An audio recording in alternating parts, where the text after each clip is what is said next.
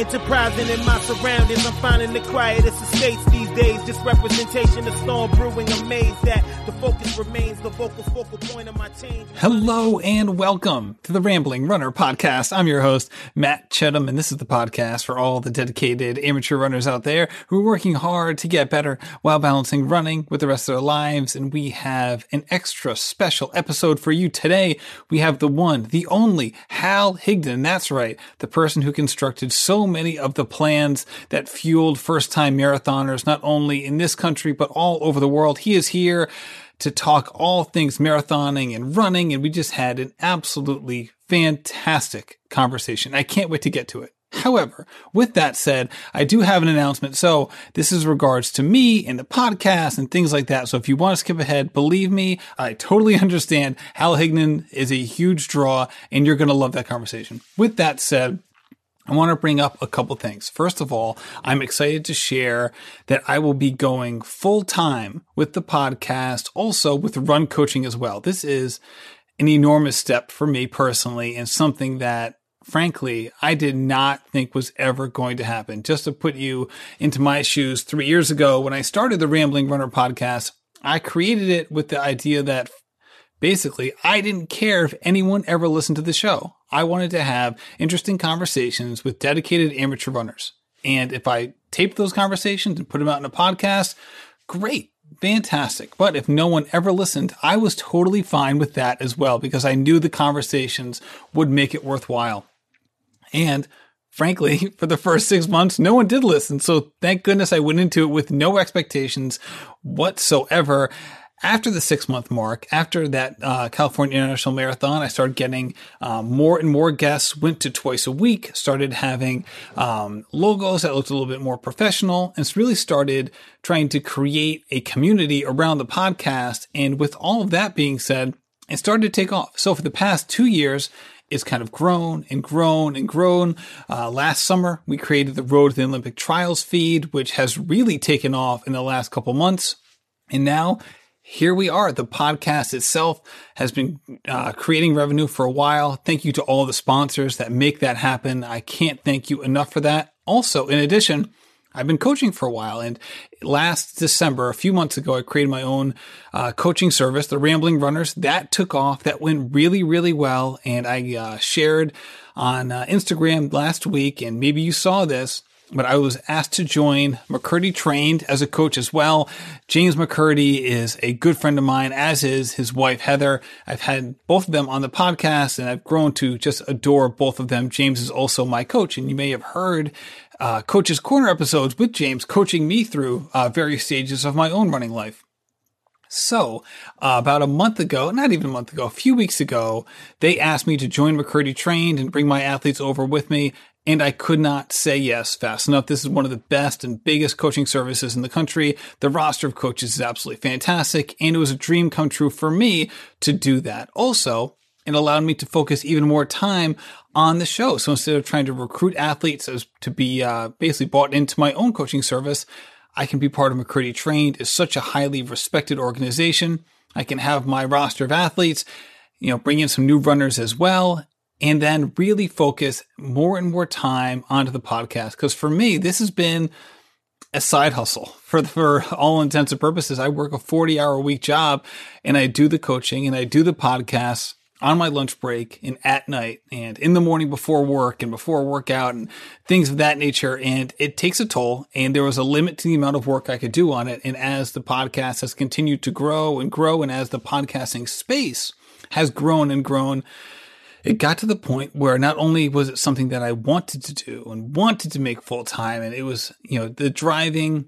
professional passion of my life, it was also more financially responsible to go into it because things have been going just so darn well between the coaching and the podcast. So it is truly an exciting day for me. It honestly, even a year ago, I would dream about something like this happening, but it was simply a dream. It wasn't even aspirational. It was just a dream.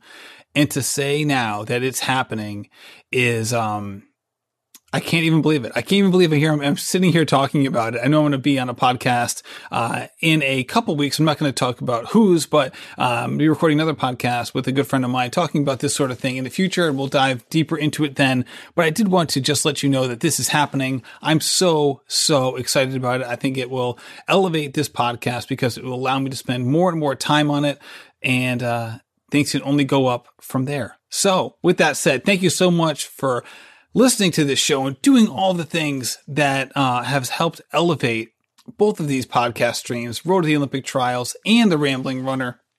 They're going so well, and it's because of you and because of the guests.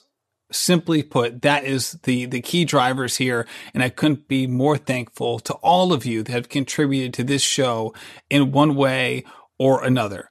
So before we get into Hal Higdon, I talked about the sponsors earlier. This show would not exist without the sponsors. So let me give a shout out to Previnex. I trust these guys so much. They're just such a wonderful supplement company. I never thought I would say that about a supplement company because for so long, and I actually said this to the CEO when we spoke on the phone 3 months ago, that I treated supplement companies the same way I treated getting my car fixed. Every time I invested in it, I never knew what was going to happen. I knew so little about the space that people could literally tell me anything, and I wouldn't have the ability to disprove them. And that made me very, very skeptical. But seeing is believing, and I have been taking Previnex supplements for months now, and I am better for it. Go to Previnex.com, use code RUNNER15, and save 15% on your first order. Now, without further ado, here is Hal Higdon. Hello, Hal, and welcome to the show. Glad to be here, Matt. Oh, it's a privilege and an honor to have you on next week. So we're recording this the last week of February. Marathon, the Ultimate Training Guide, Volume 5 is out. Can you believe that you've done 5 volumes of this? If you can go back in time when you were creating the first one, did you think you would get to this point? Well, I can go back even further in time, back into the dim reaches of the last century / millennium. There is that word, millennium. Basically, when I went out for track as a sophomore in high school, and believe that I still would be involved in the sport these many years. I don't want to admit how old I am, but I've been running a long time. And the fact that 5 editions of Marathon, the Ultimate Training Guide, not too many books last that long. It was first published in 1993. By Rodale, and it's just lingered there out on the marketplace. And we keep refreshing it too. So there's new material in the book. Obviously, writing a book is an exhaustive process. When you go through, like, so we'll just use this edition as an example. When you go through to make the 5th volume, do you go through and just kind of retouch the whole thing, or do you just kind of like to expand on certain points? Well, it's almost a total rewrite. I go through and whatever I'm in my mood to change, I will change. I'm also, I probably spent a whole winter last year working on the book, and I'm looking to make sure that the science is correct. Today, I'm often quoting people, eliminating a few people that I might have interviewed back in the 90s, but refreshing the book, adding a few chapters, cutting a few others, and so that it's a book of 2020, not merely a book of 1993, but still all with all the motivational good stuff that will help people as they train for a marathon. Now, as the research and just constant knowledge within the sport continues to evolve and change and expand and so on and so forth, how do you decide when it's time to write a new volume as opposed to just waiting another year or so? And, considering that, there's constant innovation. Where do you draw a line in the sand and say, okay, now is a good time to write a new one?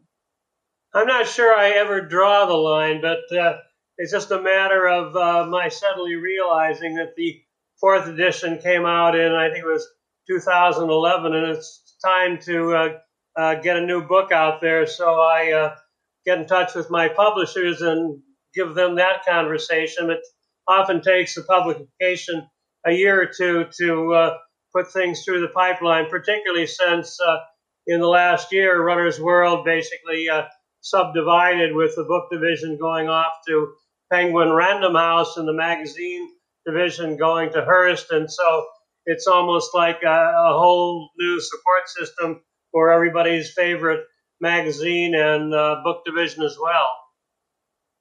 So as you started this process and you said, all right, shoot, it's been a while, let's put another book out there. What topics were the ones that most got your blood pumping that you really wanted to touch on in this volume? Well, actually, I'll tell you one chapter I deleted. It was a chapter on women's running that actually almost, I hate to say this, treated women as a different category. And I realized that actually the whole book was women's running. The women are dominating the sport these days. So basically, they didn't need a separate chapter telling them what they should and shouldn't do. The other chapters that I did add, I did one on pool running, basically for injuries. People get hurt. Probably the best way to rehabilitate is find a pool of a flotation vest and jump in the deep end, and you can continue to train just as hard as you could if you were out running. Also, the other factor, another chapter I did on ultra marathons, because I've noticed that more and more people have been signing up for my 50K training program. This suggests to me that ultra running, even though maybe it's a little bit of low key, is sort of a hot item these days. So I wanted to include training programs for not only the 50K, but also for the 50 miles. So those will be a fresh chapter in the book. My publishers also asked me to do a separate chapter on qualifying for the Boston Marathon, the so-called BQ Boston Qualifier. So I gave a few tips on that. And before we knew it, we had a relatively new book. And the packaging, of course, was eventually up to the publishers. And I've sort of been inherited in the change now. I've come back to Random House. Random House was one of my early publishers and one of my best publishers. So I'm really sort of happy to be under the Random House umbrella again. So I was talking to a fellow runner, I think it was 2 months ago on the podcast, and we were joking about how at the next Olympic trials, 2024, they should just have aqua jogging as a sport, since basically every single runner is at some point in the calendar year doing aqua jogging as well. Well, it's great if you have a pool. I do some regular running. I'm down in Florida now. My wife and I spend our winters in Florida, where we're very lucky to have a heated outdoor pool. So I'll go over to the gym 2 or 3 times a week and work on the weights. And after I get out of the weight room, then I head straight to the pool and not only do laps as a swimmer, but then also laps as a runner, running approximately in chest-deep water. And in my chapter on pool running, I quote a gal that I coached in high school. Megan Leahy is her name. She's now a podiatrist in Chicago. And basically, she became injured her senior year in cross country, spent almost a whole season in the pool, came out of that pool and finished second in the state. And she was one of the main people that I interviewed for that chapter to share what she learned and what I learned from her training, so other runners can benefit as well. So why do you think the pool ends up being a better cross-training modality than, say, hopping on a stationary bike? Hopping on a bike is great, but not everybody can do that. Sometimes if you get on a bike, it's going to strain muscles that you do not want to strain. That's certainly true swimming as well, so or any sport, walking. But the pool running actually is the low impact exercise. It's great for fitness, and other than that, all I can say is it works, although hopefully you won't be forced into the pool as a rehab if you follow smart training programs, which I believe I have online at halhigdon.com. Then I think maybe you won't get injured. Right. That's the kind of the crux of the article, right? Like, you don't want to have those cross-training modalities in terms of like rehab, right? It's best to like, you never get put in that position, right? It's like having the eraser on the pencil. Hopefully you don't have to use it, but it's there if you need it. Yeah, exactly. And I think, I've been a successful runner all my life because one of the reasons is I have very good biomechanics.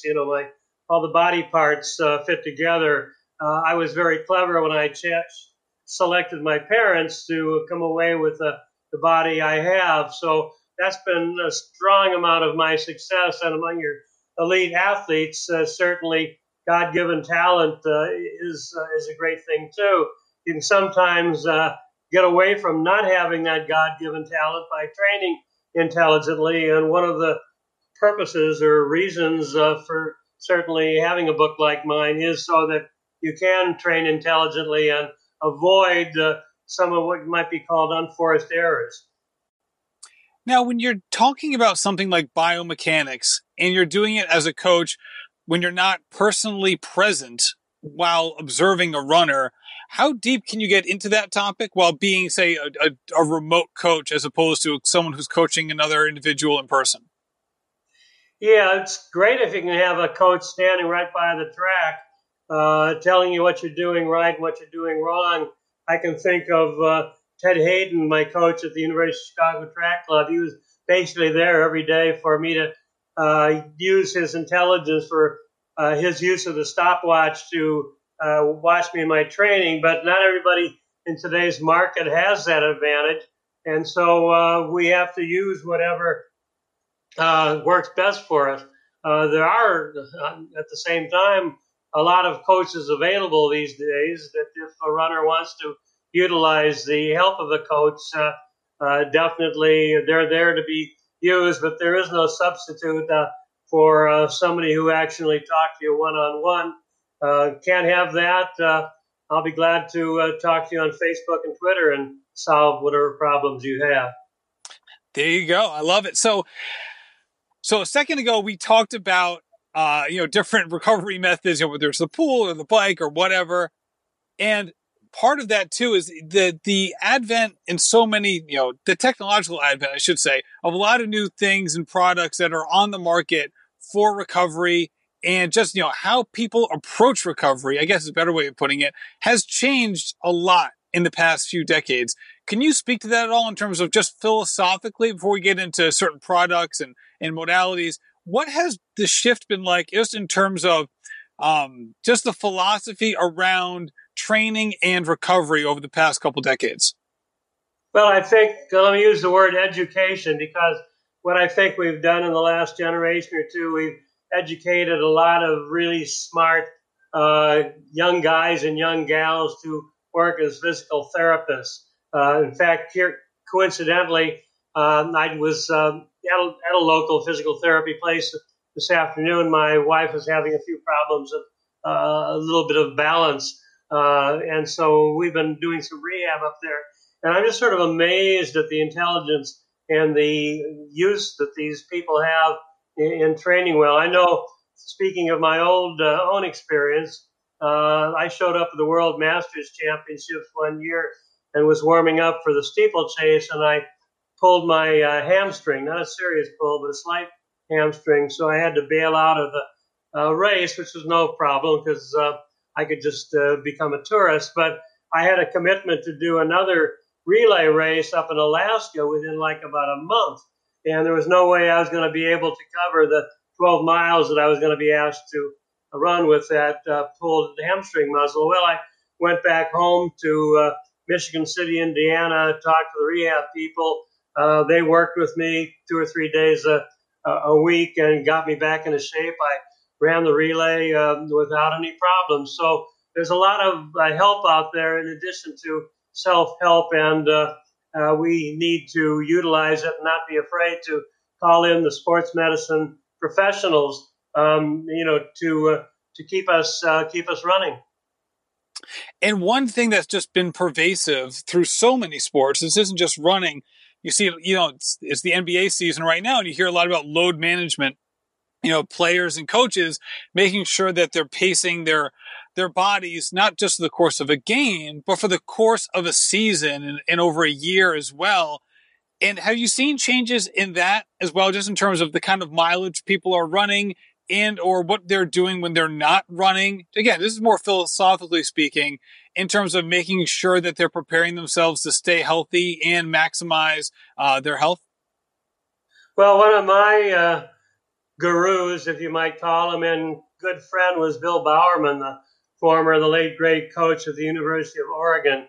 And Bill probably was the individual that promoted the use of hard, easy training, so that if you have a hard training day, the next day ought to be an easy day, so the day after that can be another hard training day. So I think we've become very adept and experienced at being able to manage runners now compared to 20, 30 years ago. My training programs that are available online basically do the roller coaster effect, where you'll have a hard workout on the weekend, a long run, and the next days might be a rest day. It might be an easy running day, 4 or 5 miles, and the day after that could be 5 or 10 miles, or maybe a speed training session on the track.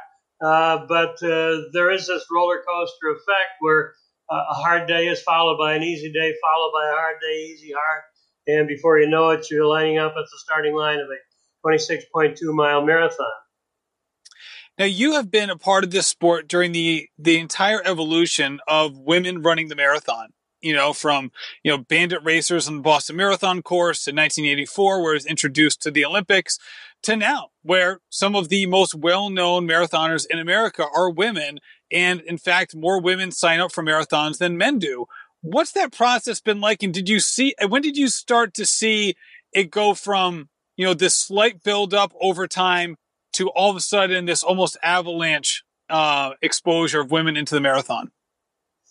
Well, I go back to the 1960s, the first year that Bobby Gibb ran the Boston Marathon, literally coming out of the bushes and jumping on the course, and having a lot of men believe that, well, she could not have run the whole 26-mile distance. She was probably in better shape than 80% or 90% of the field out there because of the training that she had done. So I was, to a certain extent, there at the beginning and was able to see the realization that women belonged in this sport as much as men, and no reason why I couldn't share the same workout areas, but the same racing areas. And I think it's been very exciting to see the development. Catherine Switzer and all the time and effort that she still puts into promoting long distance running. And, actually the American women marathoners are among the best in the world. Look back at the last Olympics, and we had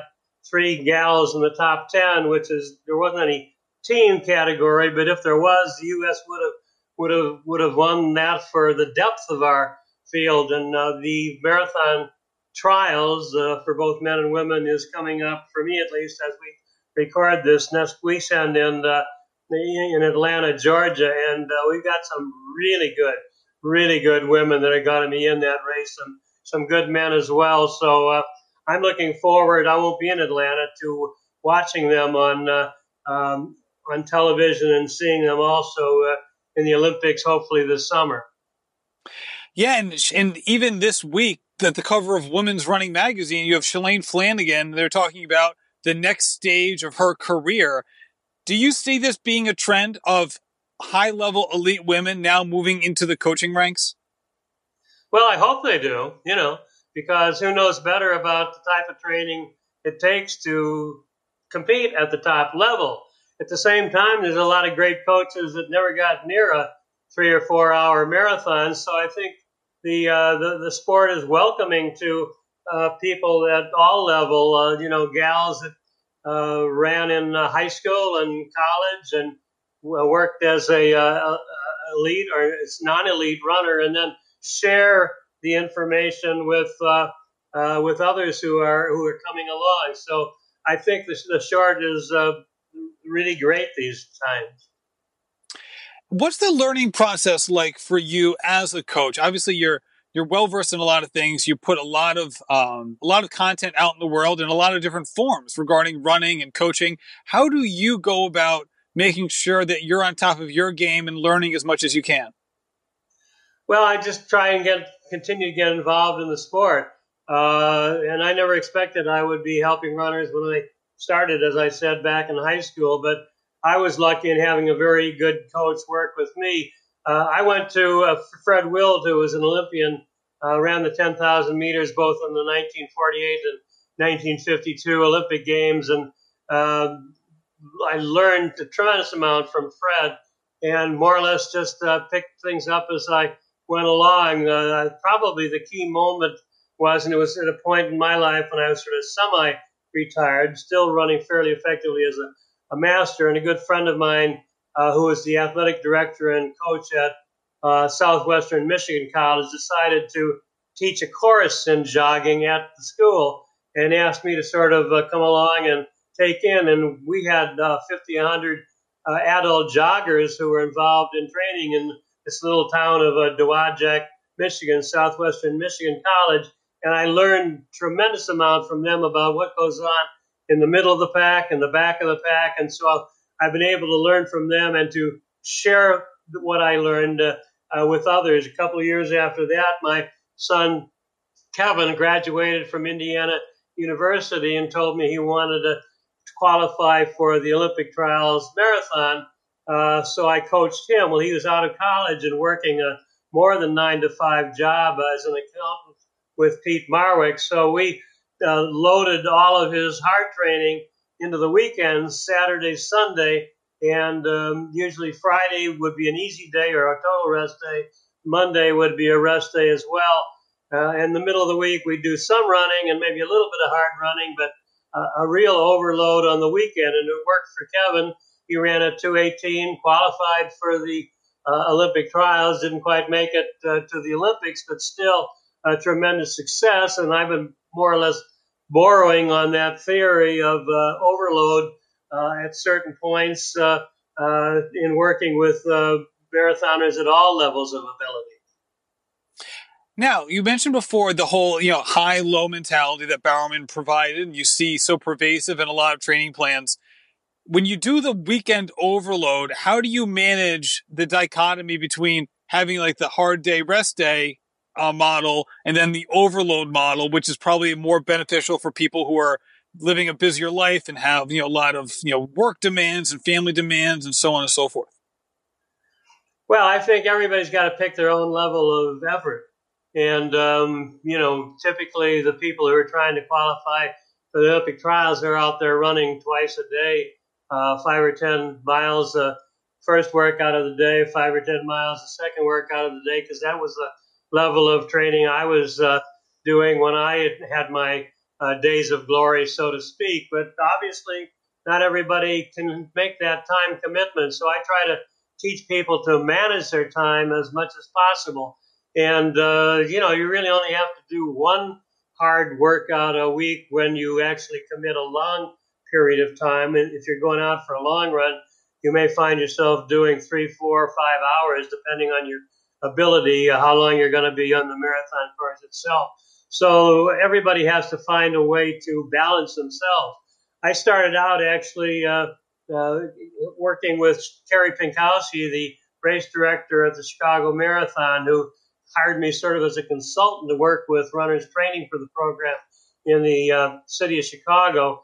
And we put together training programs for novice, intermediate, and advanced runners. So you could pretty much pick and train the level that you were at.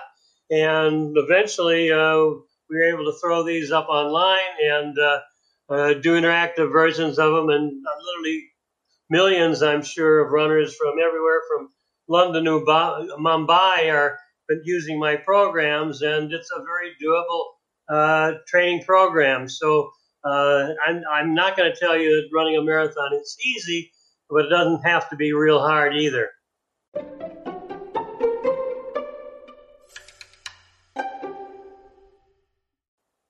Hal, you segued perfectly. I don't know if you're going to get into the podcast game, but you certainly could, because you knew where I was going and you led me right to it. So this podcast is for and about dedicated amateur runners. And the vast majority of people who have been on this show, who've discussed their first marathon experience, have almost universally used one of the Hal Higdon free plans off the internet, or, one of the lower price plans they were able to find with your name on it in their first marathon buildup. When you hear stuff like that, or you're, obviously you're aware of it because you just mentioned it. What's that like, just knowing that you've had this experience in so many people's lives, and yet at the same time, if these plans are static for a lot of these folks, and they can kind of make of them what they will, either kind of good, bad, or neutral. Yeah, I went out for running. I was just a kid who wanted to win a letter at my high school, and here I am, years and years and years. It's like the Rolling Stones singing "Satisfaction," because it's very satisfying for me to be involved in the running movement and to have people literally come up to me in odd places of the world and having recognized me because they saw my face on the internet and used one of my programs. I had an individual from India at a gaucho ramp in Argentina introduced himself and said, "Hey, I use your programs." Another time when I was at Athens for the Athens Marathon, the 450th anniversary of the founding, I was at a restaurant not too far from the Acropolis, and some woman at the other side of the restaurant yelled over to me and said that she had used my training programs for 51 marathons, and I thought, oh my gosh, really? So it is very, very rewarding. I can imagine. It really is remarkable. And then you also have that situation too, where you have these plans that anybody can use, and it's the accessibility creates this obviously wide array of experiences. Do you ever have pushback like, "Hey, I used your plan and it didn't work"? What do you do when you get those sorts of comments?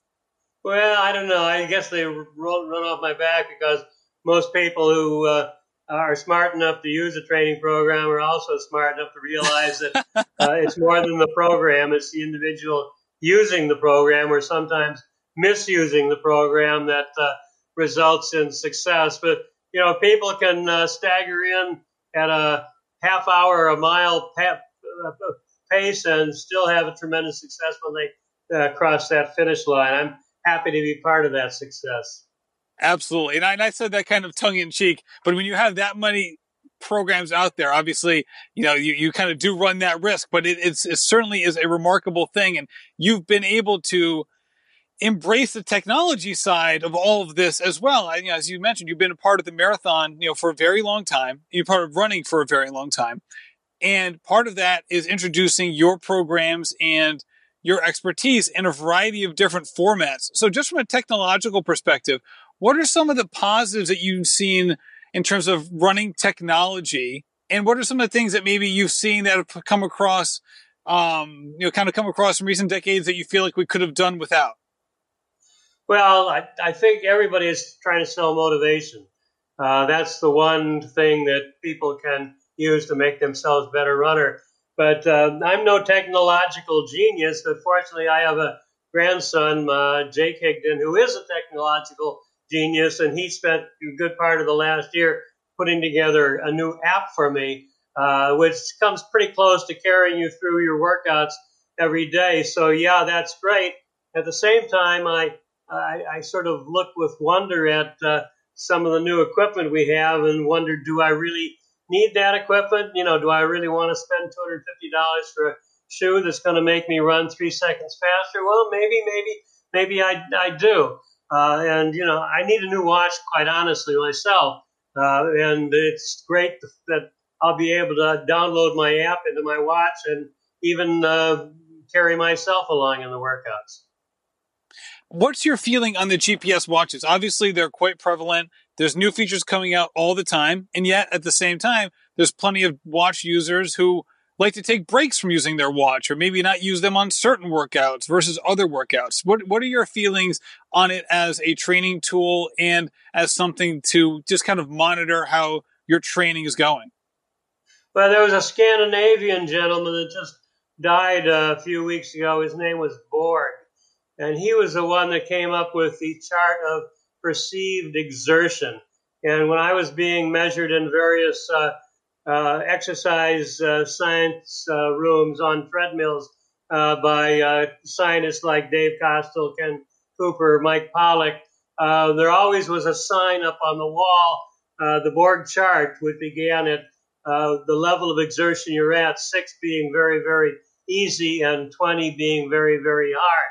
And one of the nice things like that is it recognizes that the best piece of equipment we have is the human brain, who can learn to recognize what the proper level of exertion is for any one particular workout. So I think what I'm trying to do, utilizing the scientists to know training programs as best I can, but also teaching runners to teach themselves so that they know through their own feelings what every workout is going to be, a good workout, bad workout, or somewhere in the middle.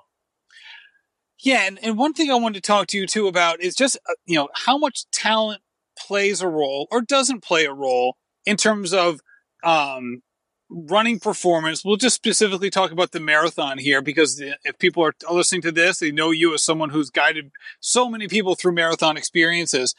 In terms of say for men or women trying to say Boston qualify, because it's a common time that people look for. It's relative to age. It's a high quality time for many people, and you wrote about it in this book. So let's just talk about BQs. How much of it do you think is talent related versus just being able to just put in the work and get it done?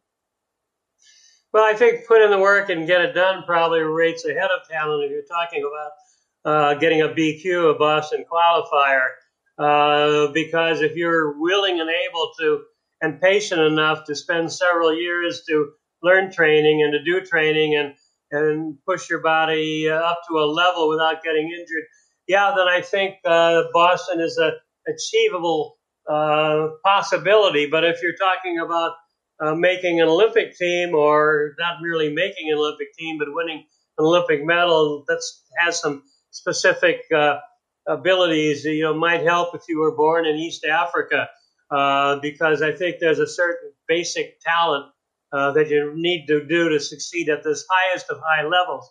On the other hand, for a lot of people just joining the ranks of the marathoners for the first time, the time that it takes to qualify for the Boston Marathon is a very high level, so that motivates them. But boy, we're just getting more and more runners joining the sport. I just was reading a story this morning that, 185,000 people had tried to get into the lottery to get into the New York City Marathon. And is it the Tokyo Marathon that has like 300,000 people trying to get in the lottery? So it's getting tougher and tougher and tougher to get into the high quality races. But that's the carrot out there, and it keeps a lot of us going. And the nice thing is that over and above, even if you don't qualify for Boston or the Olympics or whatever your specific goal is, you are converting yourself into a bulletproof body. Then the science suggests that you're going to live longer and you're going to feel better and look better. A lot of very positive things. I was doing a book some years ago on masters running, and I went down to Dallas, Texas, to the aerobic center to interview Ken Cooper, who has data on literally tens of thousands of people, runners and non-runners, who have come to his aerobic center. And he told me that by becoming a runner, you could live 6 to 9 years longer. And I said, what? I thought, what? And I said, ask him to repeat it, because I didn't quite believe him. But he had the data. Basically, runners live longer, but it's not merely because we're runners, but it's because when we become runners, we do all the other good things, lose weight, get a decent diet, quit smoking, maybe stay out of the bars at 2 o'clock on a Friday morning, all the good things that are going to promote longevity. So I think that's sort of the accompanying part that goes along with being a long-distance runner. Yeah, and you just mentioned, in terms of becoming a Boston qualifying marathon runner, you mentioned the years and years of practice that you'd want to do in order to get that. Can you speak more about what Jared Ward, and I've had him on my other podcast several times, talks about basically lifetime fitness when it comes to the marathon and the importance of it in regards to this specific race where maybe isn't as imperative for something like a 5K or 10K? Well, I think the most important word that I'm going to throw out at you is consistency. You need to be consistent about your training. You need to be consistent about your lifestyle. And I think those things all go hand in glove.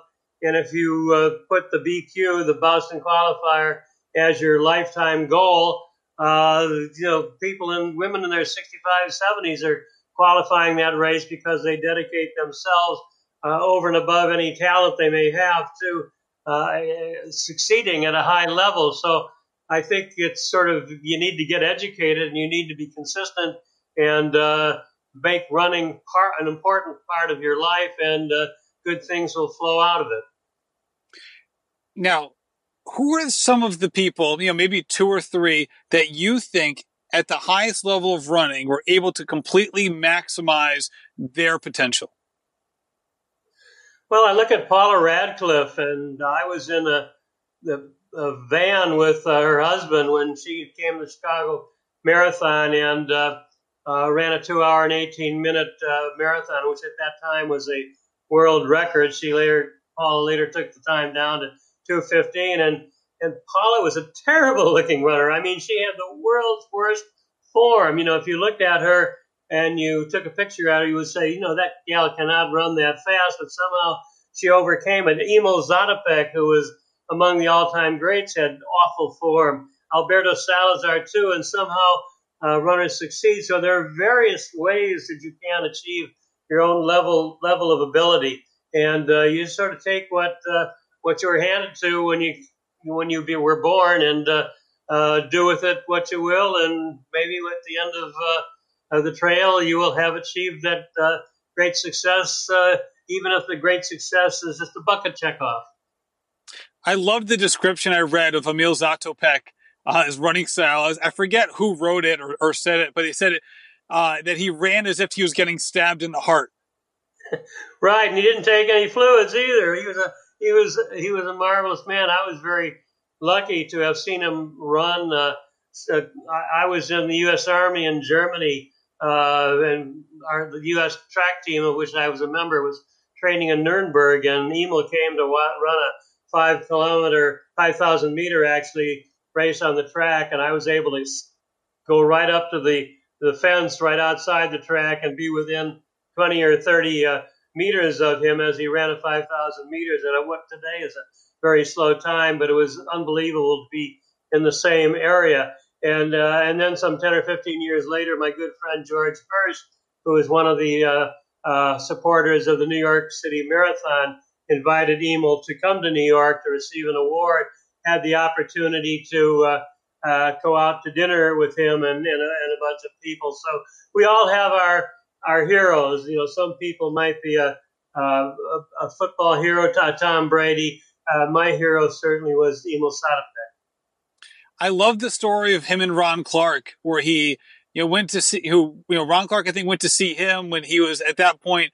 Emil was, basically, was a shell of himself in terms of his notoriety within his home country. And, just things had gone wrong politically for him, and how he had smuggled his medal to Ron Clark, who at that point had been based on basically everything a runner could do except for winning an Olympic medal or win gold medal. And just seeing the humble nature and reading about it, I should say, the humble nature of Emil, and just the way he carried himself, and just obviously he was extremely competitive, but yet seemed to have this other portion of his, an overwhelming portion of his character that was so caring for other people. And it feels like running, that is sort of part and parcel with so many people at the highest level in terms of their ability to, when they're not running, connect with other runners in a way that maybe you don't see that quite as much in other sports. That's true. And, the one thing that a runner who goes to Boston or New York or London or the major races, they're on the starting line with the best people in their sport. You can't get on the football field with Tom Brady, but you could have gotten in on a marathon course with the top people that we see only on TV most of the time. So I think that's one of the unique things about our sport, is the closeness of what you might call the normal runner and the super elite runner. I think a lot of the normal runners would be surprised at the level of respect that the super elite runners have for even the slowest among us who come across the line in 4, 5, 6 hours with a smile on our face. So we're all in this together. What question do you get most often when you're out and about and people want to ask you about running? Oh boy, that's a tough one. Haven't been asked that question in a while. How do I run a little bit faster? People would come up to me at an expo and ask, they would want one final tip, and I had a nice 2-word tip that I threw at them. It was start slow, because I think if you start slow, the advantage you get is that you can finish fast, and you'll probably pass a few people in the last 385 yards. I love it. Hal, how can people learn more about you and all the things that you're providing to runners around the world? Well, I'm really very easily accessible. I sound like a presidential candidate by saying just go to my website, which is very easy, halhigdon.com. And you can go in and get on my website. And there's all sorts of links to all of my training programs, sprinter-friendly programs. Put them up on your refrigerator for motivation. I'm tweeting daily, with tips and everything, answering questions. And not only am I out there, but a lot of other very intelligent runners and coaches are there too, sharing with runners how to make the sport more fun for them. And fun, I think, is a very important word if you're going to be a marathon runner, because it is fun. Yeah, when we spoke yesterday, just in preparation for this conversation, you told me that you weren't very technologically savvy. Well, you have 41,000 Twitter followers, so you're doing something right on that end, Hal. I don't know. I haven't counted them lately, but yeah, my grandson Jake every now and then throws some fantastic numbers at me. But I'm basically one runner at a time when it comes to throwing information out. Everybody is welcome. Everybody can join. Well, I certainly appreciate you coming on. I've been someone who has, like so many of my guests, I've used a Hal Higdon program in my life. I'm sure I did not do it justice, but thank you so much for coming, not only on the show, but everything you're doing for the sport of running. My pleasure. Hal, thank you so much for coming on the show. What a great conversation with a great man. This was so much fun. Go pick up his book. It's everywhere running books or any books are sold. This guy, man, what an absolute legend. Can you imagine touching as many lives as this guy has? It's so incredible to me because basically on this podcast, and I mentioned it to him during the interview, it was like 80% of people who come on this show, which is Hal's the 218th episode, so 217 people before him. I feel like 80% of them have mentioned using the Hal Higdon program when they first started running. That is an absolutely astounding thing. His techniques, his teaching methods, and just himself has stood the test of time, and it was just an honor to have him on the show. Also, big ups to our sponsors, Previnex and VDOT. I use these guys all the time in very different ways. Previnex is the supplement brand I trust. VDOT is the app and system I use as a coach and also as an athlete. That's how I communicate with my coach, is through the VDOT system. So go check them out. Thank you so much for listening, rating, reviewing, and sharing the show. As I mentioned before, this is full time for me. So if you can also support the show financially, I'd really appreciate it. Go to Patreon, type in Rambling Runner. I'll be right there. There's also a link to the show notes. You can support for as little as $1 a month. $1 a month to support the show. It would really go a long way. Thank you so much for listening and have a great day. This has been a production of Rambling Runner Podcast. This podcast is produced by David Margetti of In Post Media. Thank you to Meta P for the music. His song Righteous Path featuring Rex Mayhem and Chip Fu is produced by Symphonic Bang.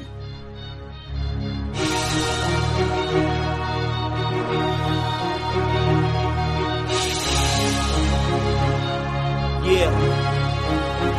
Enterprising in my surroundings, I'm finding the quietest estates these days. Just representation of storm brewing, amazed that the focus remains the focal point of my change. I'm trying to show this industry.